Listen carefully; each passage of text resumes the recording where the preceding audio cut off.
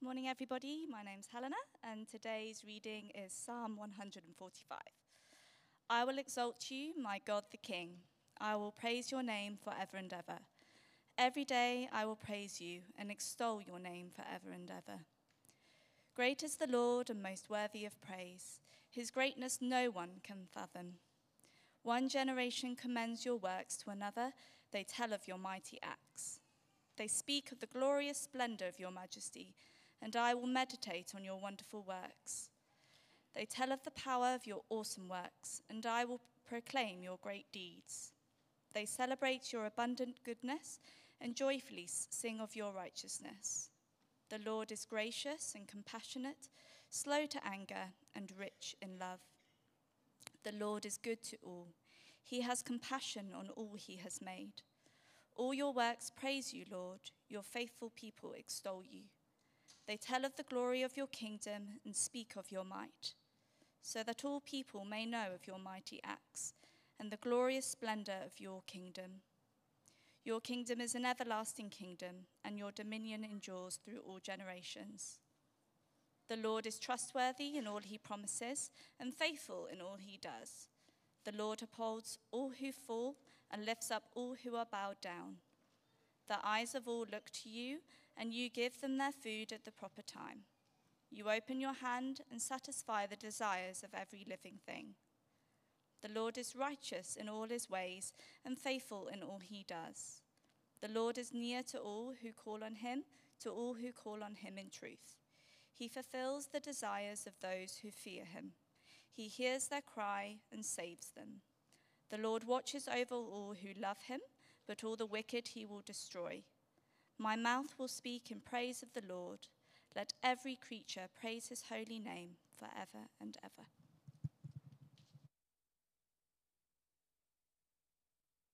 No? I think Helena's got the job, hey? So many oohs and ahs while she's reading. It's like, So that's testament to the quality of King David's praise. He knew how to write, and his writings have lasted through generations. And it does testify to the quality of a man's amazement, the quality of one person's awe that has lasted so long. When I talk about the word worship or praise, a handful of us jump up and go, that's my favorite thing to do. That's why I'm here. A handful of us go, that's for the guys on the stage. That's why they're there. And a handful of us probably feel a little bit of that imposter syndrome. Like, I get that looks actually quite refreshing. It looks quite free, actually. Those people who sing, who look so dedicated, who look so committed, that looks amazing, but I don't know if that'll ever quite be me. I just don't see that happening. And there's others who look from a distance and go, the happy clappies, good for them. They can do their thing, and I'll do my thing. And David here is a full-on rejoicing person. He's writing Psalm 145. It's the last psalm written by David. There's more psalms afterwards, but this is the last one by David. And he's writing a psalm of praise. There was a writing that said that this was, a faithful Jewish person should, it says the Talmud commends all who repeat this 3 times a day as having a share in the world to come. This is how dedicated they were to Psalm 145. There was the sense in Jewish kind of culture that this psalm was a power psalm. It should be spoken of. It should be recited as often as possible. Psalms 145 through to the end are known as the Hallelujah Psalms. They are psalms of praise, dedicating themselves to God. Dedicating themselves actually to the greatness, the bigness of God. Now, maybe just to slow down and consider the concept of praise or worship or even the sense of visibly giving ourselves to something. I I think, as I was running actually on Friday morning, I did a little statistic. This is not verifiable. Do not quote me, because I'm running and I'm huffing and puffing. But I'm watching people come past me. You know that lovely wide pavement on the way to Melkbos? It's lovely to run on. If you get there in the cool of the day, it's a beautiful spot to run. And I love running there. And I'm watching people kind of on their way to work. I think it was early Friday morning. And I tried to do stats. Now, I wasn't good at maths in high school, so don't quote me on this. But I basically looked at every person who was driving by themselves in the car. I ignored every other stat, no bus drivers and no people who had more than one person in the car. What percentage of people, according to my stats, me watching and trying to count while I'm huffing and puffing up the road, how many of those people do you think were driving like this? 75%. I have a 75%. Can anybody up that? My stats said 1 out of 2. 1 out of 2 people. The others maybe were hiding it better, so you could be right. But I'm looking at people who are driving like this. And I could see their phones busted.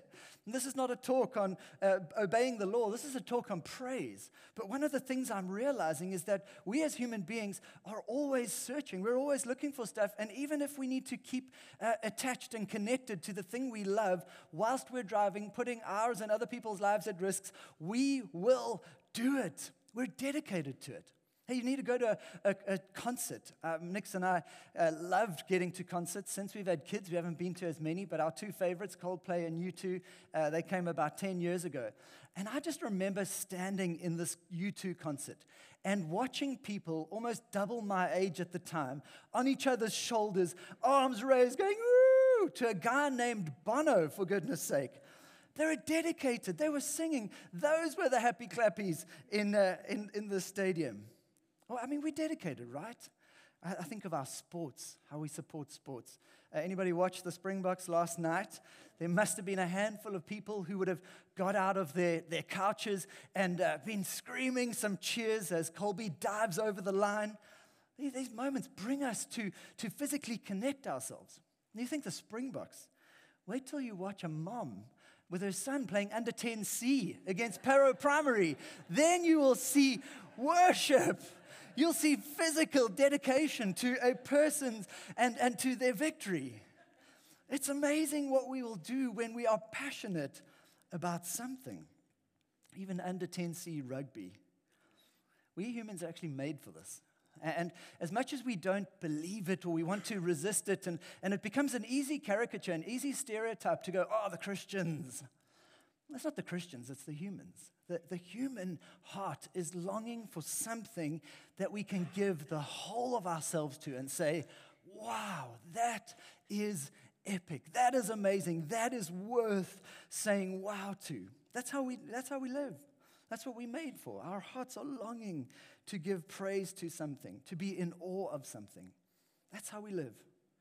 And David here gives us a masterclass on praise. He's coaching the follower of God into a life of praise. And I think he gives us 5 ingredients, 5 ways and 5 teachings, ways that we should praise. And I want to try my best. I feel like as I was reading the psalm, or as Helena was reading it over us, I went, I can't do any more justice to this. He speaks for himself. This is such a power talk in and of itself. I think if we went and sat by ourselves for half an hour and read it over and prayed and read it over and prayed, we would get so much from it. But I want to suggest 5 ingredients to praise well, to become a person who understands the heart of praise. And then we're going to move into a time of singing, and we're going to sing, I'm coming back to the heart of worship. And we're going to refresh our sense of what it means to praise. And when I speak of praise, I probably have 3 expressions of praise in mind. I have the expression of praise that most of us are thinking of right now. You're thinking of getting in an auditorium with a group of people and singing songs together. Yep, cool. That is an expression of praise. There's another expression of praise, which is your own personal words, your own body language in your own time. It's a really important part of that. Most of the Psalms weren't only used in corporate expressions together, they were used alone, by oneself, to recite. Nikki said that some Psalms were to be whispered. They were these precious words that were kept between God and others, these moments of either getting on our knees or climbing up a mountain and praising God, using words, using body language.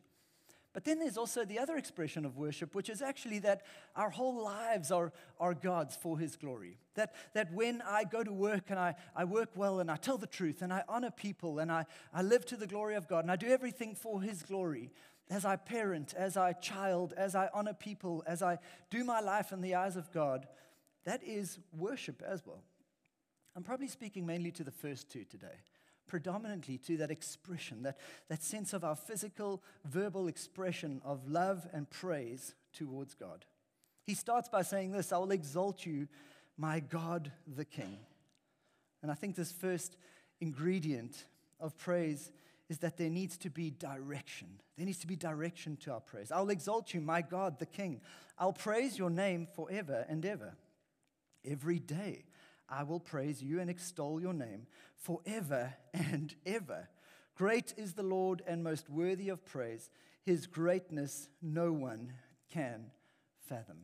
Notice how David has this kind of monopoly moment. Do not pass begin. Not how many Christians say, do not pass begin unless you have prayers of gratitude, unless you do this, that, and the next thing. Do not pass begin unless you have a direction which is Godward. Praise is about looking at God. I've been in a few restaurants. I found it immensely distracting when you're sitting opposite someone and behind them is a mirror. You know those big wall mirrors? And you're talking to the person and there's multiple distractions. The one is you go, oh my gosh, I can see the whole restaurant behind me. And if you move your head just a little, I see me. Maybe a good, maybe a bad thing. The point is you can get caught up with yourself. And sometimes our expressions of worship can be a bit like that. We're kind of looking at God, but actually we're putting up a mirror just behind Him. Putting up a mirror just behind Him, and we're going, I'm looking at you, but really I'm looking at you for me.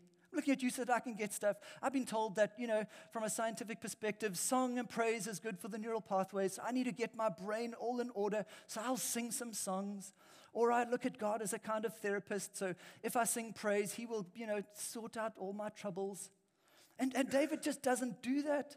David has a totally different agenda. Here he just says, with direction, I will exalt you. He's got focus. He's got direction. My God, the King. This is the most important place to start when it comes to praise, is to learn that we're not looking to see what's behind the mirror if we can see ourselves or others. We're looking at God for God's sake. We're looking at Him to praise His name forever and ever. We're looking at God to see what is David seeing, as Nick's beautifully reminded us last week.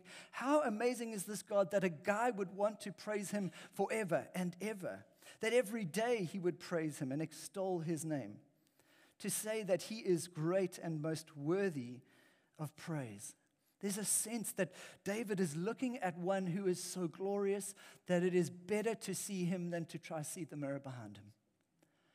And this is where it starts. This is where praise starts. I heard a beautiful stat to remind us of the grandness of this great God who is most worthy of praise.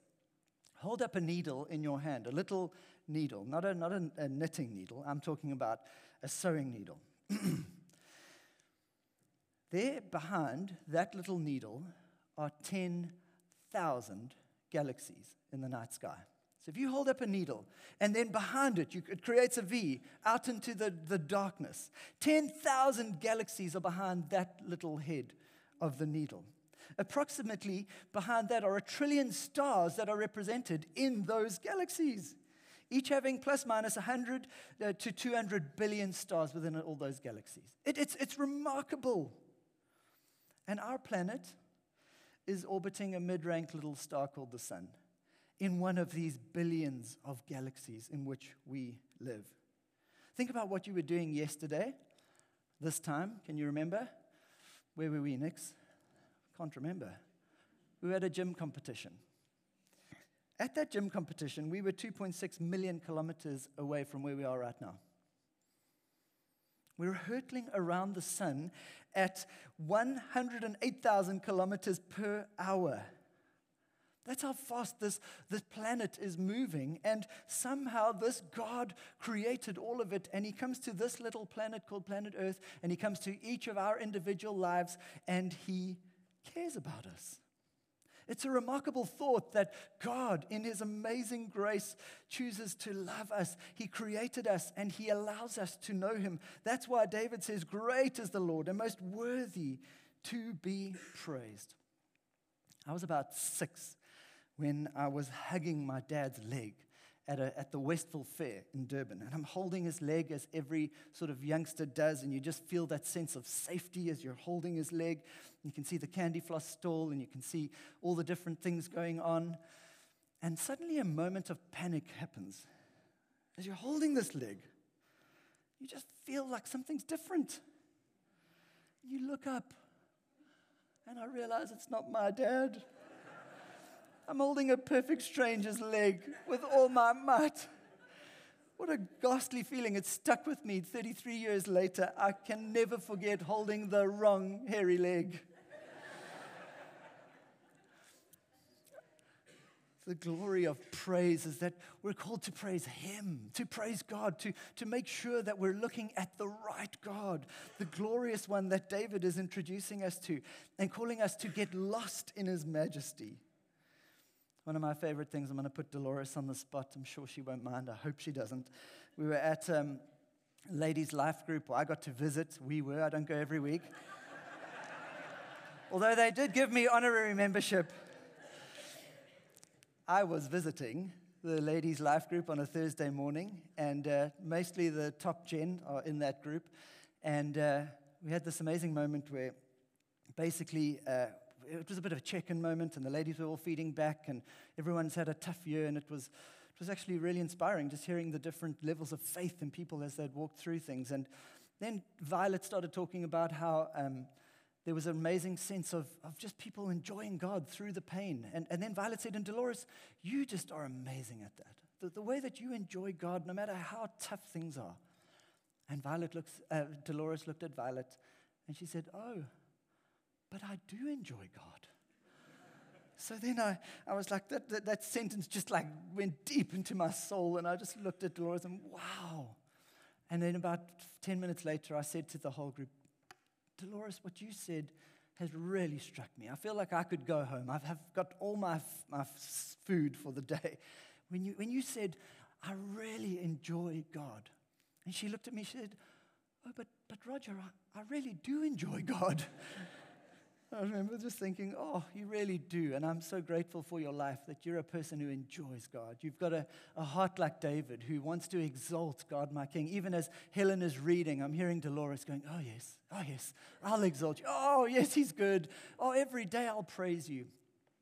That's what David is doing. He's introducing us to a direction of praise. Sometimes our praise is almost like a delta. It loses focus. God calls us to have direction in our praise. The dominant concern of the scriptures was that there would be other gods. There would be a distraction of focus that would praise other things, cash, career, companions, whatever it is that we can get.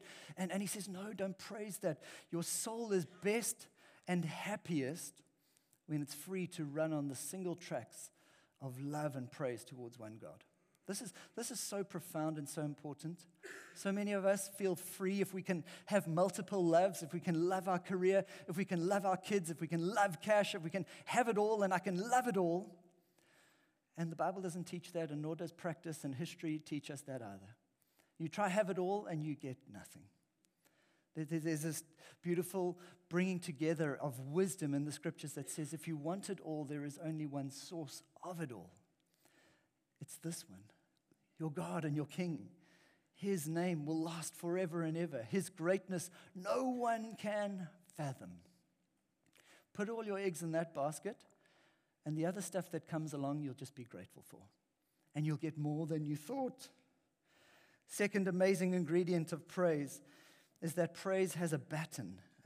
Listen to this. One generation commends your works to another.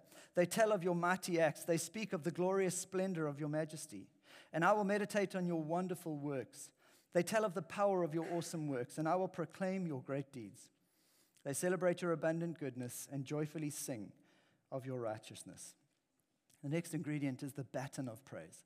I love my favorite part of the Olympics. I kind of scrap everything until the last few days when they get into those amazing relays. I just love relays because they're on the edge of your seat moments and they've got to hand over that baton. And it's the fastest human beings in the world. But not only that, they've got to work as a team. There's no teamwork in the Olympics on the track until this moment. And you try to work out, are they real team players? Are they going to get that baton to the next person? And it doesn't matter if you got the fastest team. If you don't get the baton to the other guy, you're out. There's no chance of winning. And I just love watching it. And it's often the time that South Africans kind of have a chance of a medal. We giggle. Praise. Honor, worship of God, a life that's dedicated to Him is one of the most profound ways to hand over the baton of your faith to the next generation. It's one of the most amazing ways for you to teach the next generation what's most valuable. We've probably all heard the saying, people aren't going to do what we say, they're going to do what we do, right? Now, I'd take it a step further. Most of our next generation aren't just going to do what we do, they're actually going to end up loving what we love. They're going to want what we want. It's amazing. You watch in our little family, if Nix and I change hobbies and I'm doing a little less surfing and a little more running, do you know what happens? There's less requests to go surfing. There's more requests to go for jogs together. They want to love what we love. They want to do what we do. There's a sense of desire to participate in the stuff that seems like that generation are deriving joy from. It looks like it's making you happy. Why do you think all your kids want you to give them a phone? Because it looks like it makes you so happy. You spend so much time scrolling with your eyes wide. You must be getting something from that thing. Give me one so that I too can experience the joy that you are getting from that weird little device. There are three images that, for me, have been such a profound help of handing over the baton. I remember early mornings. I was never a morning person, still not. Fight the mornings, hard. But I would wake up early from time to time, and I would walk into my parents' bedroom. And etched into my mind is these two people on either side of the bed, on their knees, elbows together, and with their heads like this. And they're praying. And it was like a tennis match. One would go, then the next, then the next, then the next. And my parents would be praying. And there'd be praise and there'd be worship. And there's a sense that they woke up to a priority that was even bigger than us. They woke up and they loved the one that mattered more to them than even their kids. And we knew, in a sense, subconsciously, their love for Him became an expression of love for us. Also remember actually sitting in Westville Presbyterian Church. A lot of Westville allusions, those of you from KZN. And we would finish worship and the meeting all together. It was quite traditional, but I was, again, very short, and I just remember looking up at my dad, big Adam's apple popping out, arms raised to the sky. I just remember looking and thinking, that looks like he's found something else. It looks like he's engaging with someone else.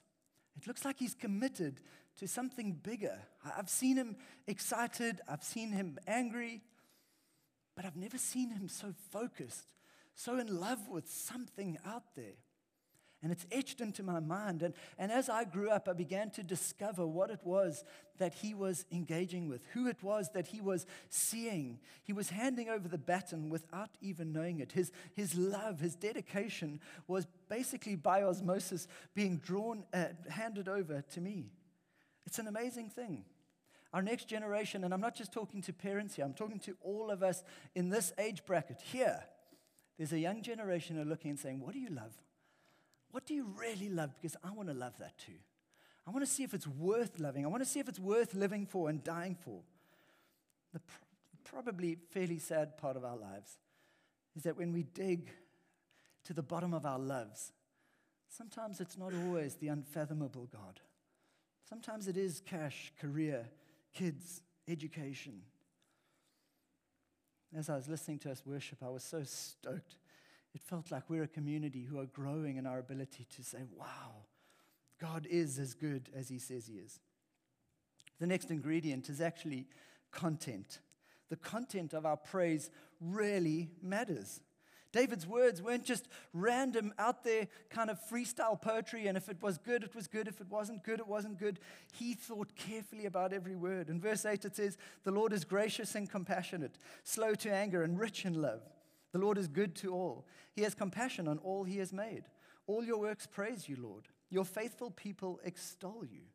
They tell of the glory of your kingdom and speak of your might, so that all people may know of your mighty acts, the glorious splendor of your kingdom."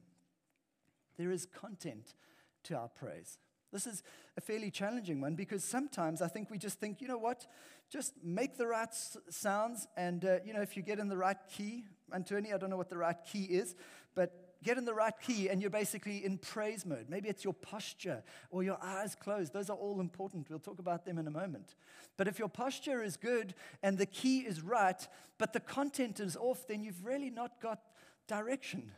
The content of your praise defines what it is that you're looking at, who it is that you're looking at. Notice how David says here that they will tell. All your works praise you, Lord. Your faithful people extol you. In verse 11, and speak of your might. There is an important aspect to the content of our praise that we need to give some thought to, that we actually need to be growing in, our understanding of God. The common word for this is theology. Theology is the study of God, our growing understanding of who God is, but also who God isn't. And we're in a privileged position to be able to have at our fingertips access to so much amazing literature and so much rubbish literature. Come chat to me if you want to find out the best. But the best place to start is get yourself an NIV study Bible, get yourself an ESV study Bible, whichever one you want to choose, and start reading it because that's how you gather content for praise. You begin to understand how God is slow to anger and rich in love. It can be a concept until you read it, and you begin to unpack the paradox of a God who is amazingly loving, but he's still just. How does he do that? How can God be, loving and merciful, but also just to sin and the brokenness of this world? How can God create a world, and yet there can be evil and sin?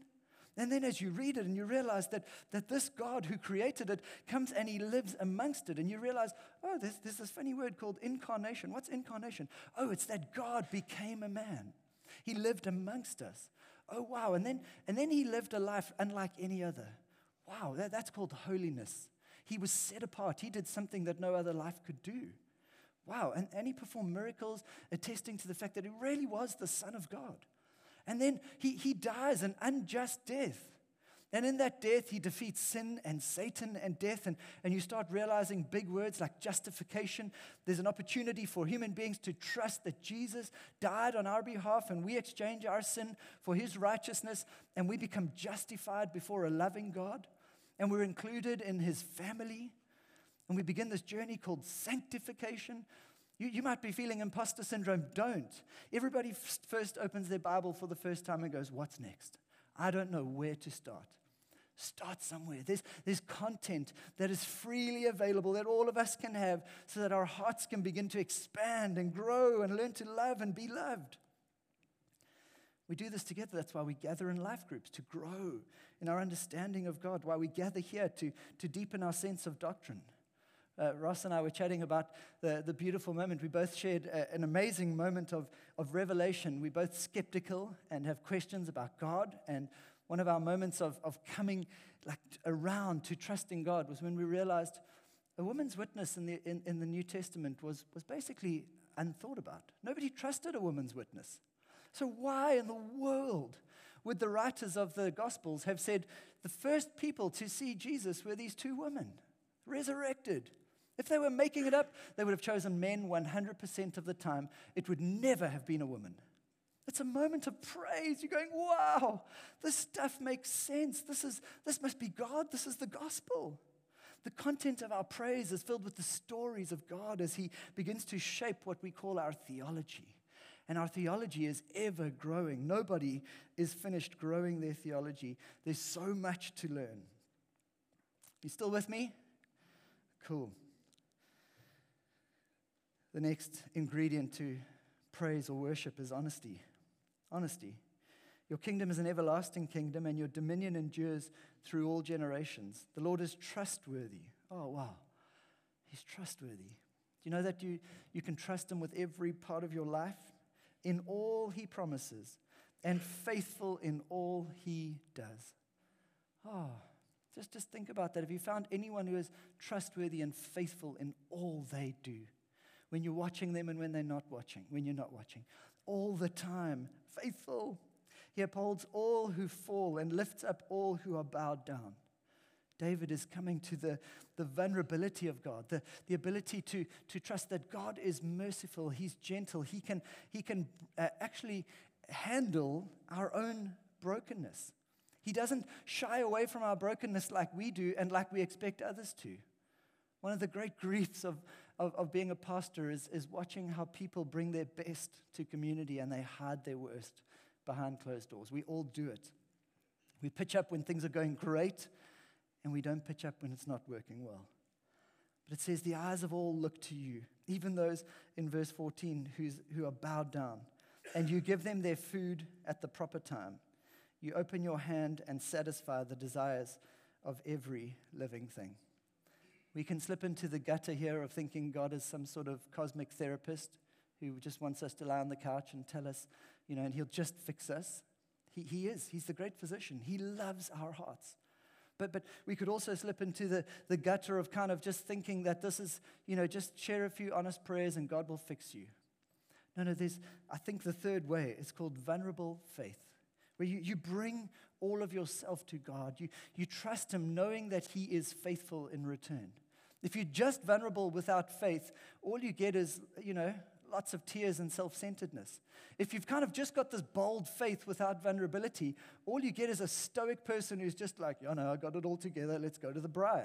Let's keep it going. Faith, be strong. What you need is vulnerable faith. Vulnerability says, I don't have it all together. My life is often broken on the inside. My mom and dad didn't love me exactly how I hoped, and stuff isn't working out exactly how I want. Often I feel like an imposter. Sometimes I feel scared, and often just things aren't working out how I hope. And I'm afraid that I can't provide. But I'm trusting, because I trust that he is who he says he is. That's what praise is. And we give careful thought to the words we bring to God and the words that we pray. It's honest. He's trustworthy.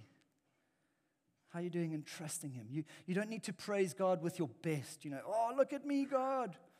David proves this over and over again, that he praises God through the storms. That doesn't mean he shelves his emotions and the pain. It means he brings his emotions and his pain, and he vulnerably praises God with faith that God is the best one to handle those things. He's the one who really can walk him through his vulnerabilities. Next ingredient is, finally, there's a way. There's some ways. There's some methods we can learn. In verse 17, it says, the Lord is righteous in all he does, and faithful, righteous in all his ways, and faithful in all he does. The Lord is near to all who call on him, to all who call on him in truth. He fulfills the desires of those who fear him. He hears their cry and saves them. The Lord watches over all who love him, but all the wicked he will destroy. My mouth will speak in praise of the Lord. Let every creature praise his holy name forever and ever. Should we just look at the elephant in the room, verse 20? He watches over all who love him, but the wicked he will destroy. One theologian says that Jesus, Jesus in the Old Testament says Jesus is the true and better Moses, who doesn't just lead people out of Egypt and out of slavery into the promised land, but he leads human people, the whole nation, the whole world, out of sin and into his righteousness and into his grace. He's the true and better Noah, who doesn't just save a remnant or a family, but he saves the world and he puts them onto his rescue plan. And some theologians say Jesus is the true and better psalmist, who doesn't wish upon the world judgment, but in fact takes the judgment of the world upon himself. He doesn't wish destruction upon his enemy, but he actually offers the kiss of grace upon his enemy. And he says, Father, forgive them. They don't know what they are doing. So how do we praise? How do we praise? This praise is physical. Verse 18, you are near to all who call on him. Do you ever think of your praise as a physical gesture that God himself loves to be near to you? If you have recently come to faith and it's a new journey for you, I imagine that already or in the next while, you have already experienced something of that sense of, physically, I'm close to God. I can feel it in my bones. I can feel it deep inside of me. Most people, when they first come to faith, and I'm the same, and I know many of us here, you can say, I remember when it just felt like, this is not a theory. This is not a story about a guy 2,000 years ago. This is more than that. God is right here. He's near. He's dwelling in me. I can sense a new life breath that's come into me. We should anticipate God's physical experience. We should also respond physically. So much of the Psalms are about kneeling, walking, arms up, palms up, shouting, calling, using our body language to express our love for God. If we can do it for you too, we can do it for Jesus. It's also emotional.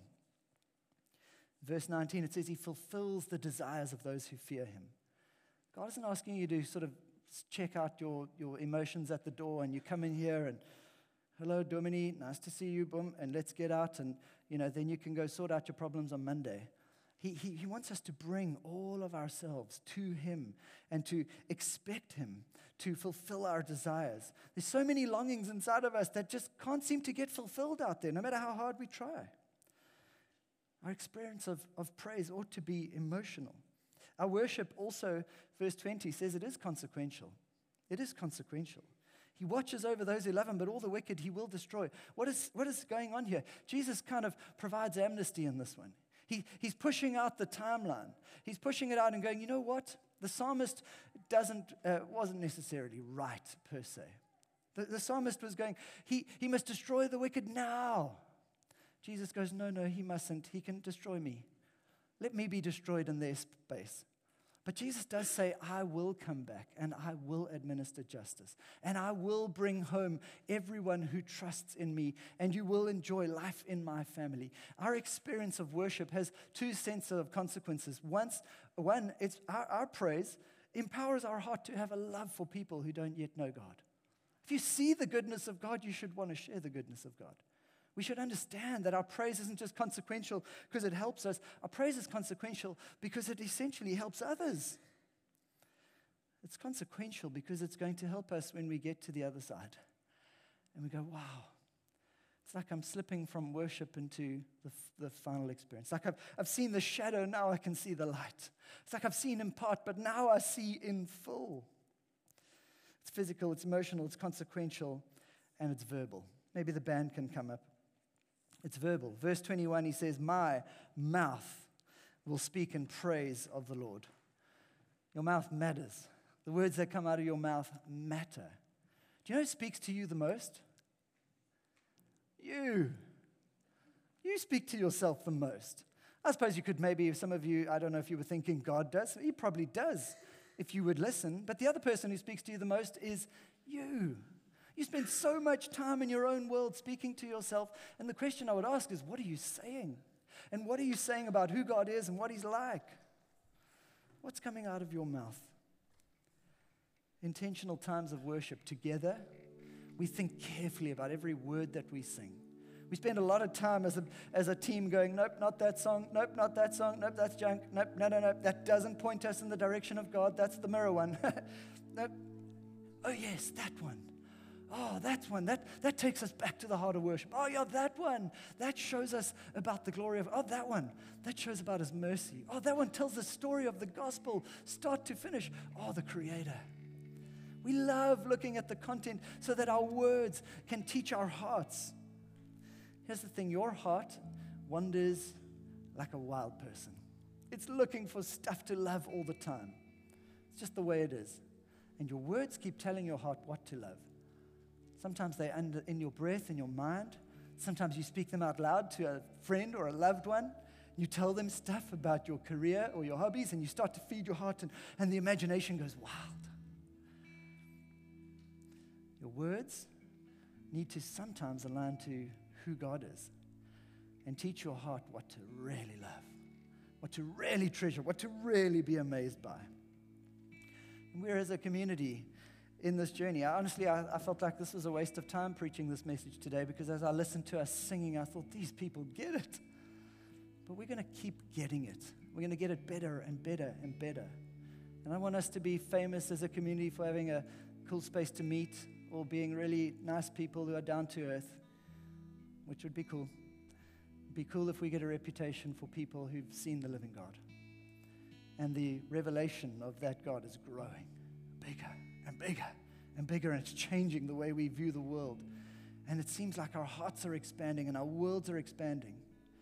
If you love something in creation rather than the creator, you know your world shrinks. You think it's growing. You're like, oh, this person, oh, this career, I'm growing. But actually, in the bigger scheme, you're shrinking around something less than the creator. As we praise, our hearts grow and include all of creation. Everything he created, he teaches us how to handle. If we love one thing that he created, we lose touch with the creator and we become smaller. Let's stand. Jesus, as we sing this song together, we look away from ourselves.